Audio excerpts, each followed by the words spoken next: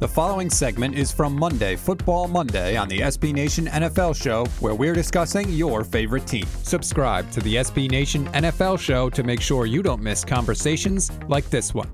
This is tough, Pete, and I think this is a somber note for week one to start on. I know that Zach Martin isn't the guy that's in the Sunday Night Football intro with Carrie Underwood, so maybe your average NFL fan doesn't know of him.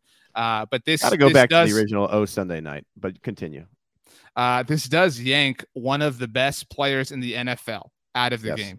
And this news came on the weekend, that Tom Brady's interview with the Tampa Bay Times surfaced, where Brady mentioned that he himself tested positive after the Buccaneers Super Bowl parade. He shared that his parents had tested positive. And I'm not at all saying that I did not realize that COVID was going to play a role in this season. But, I mean, Tom Brady saying this was significant to me. Tom Brady said that he believes that COVID will play a larger role in this NFL season than it did last NFL season. And again, like this isn't this. I mean, look again, like why would you doubt that person of all people to declare this? He would feel. I would feel like he would be the person that we could most count on, so to speak. No, there's no way it could be more than last year, but I think it'll be more than we were maybe thinking at the beginning of the offseason or even recently.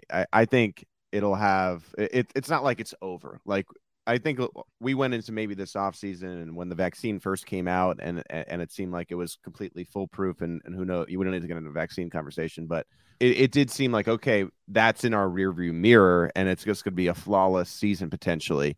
And I think we're seeing right now, very obviously it's not. Now, I don't think it's going to be anything like last year. I think you'll have cases. I think there might be cases with every team at some point where a guy is ruled out here and there. I do not think you're going to be having Wednesday night football and Friday night football and Tuesday. Well, we know we won't because the NFL said they're not going to do that, right? And so teams will be punished and forfeit if it gets out of hand. I did not think that was possible. But here's the thing. I think before last year, we looked at the NFL and they said, okay, what these rules are set in stone, right? And they are what they are. The NFL never budges. The Shield, yada, yada. As time went on, things that were staples for years, hundreds of years, generations, it changed. Hundreds on the fly. To be clear. Well, I guess around 100, right? So the Chiefs won the Super Bowl in the NFL 100. And so it's an asterisk year. It didn't really count. And so the Chiefs are still the champions is what I'm saying. No, but they changed on the fly. So, yeah, I understand, RJ, that they said teams will forfeit and they're just not going to change dates. But if this gets out of hand and they need to pivot, we have learned in the past year and change that they will. And so I like I said, I think it's going to be a bigger impact than maybe we first bargained for at the beginning of COVID. But I disagree with Tom Brady. There's no way, in my opinion, that it could be like last year where games are flying. They're potentially adding a week 18.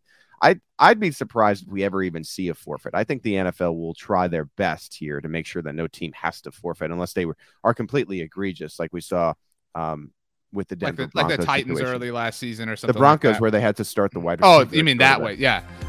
You can hear the rest of this conversation by subscribing to the SB Nation NFL Show wherever you get your podcasts.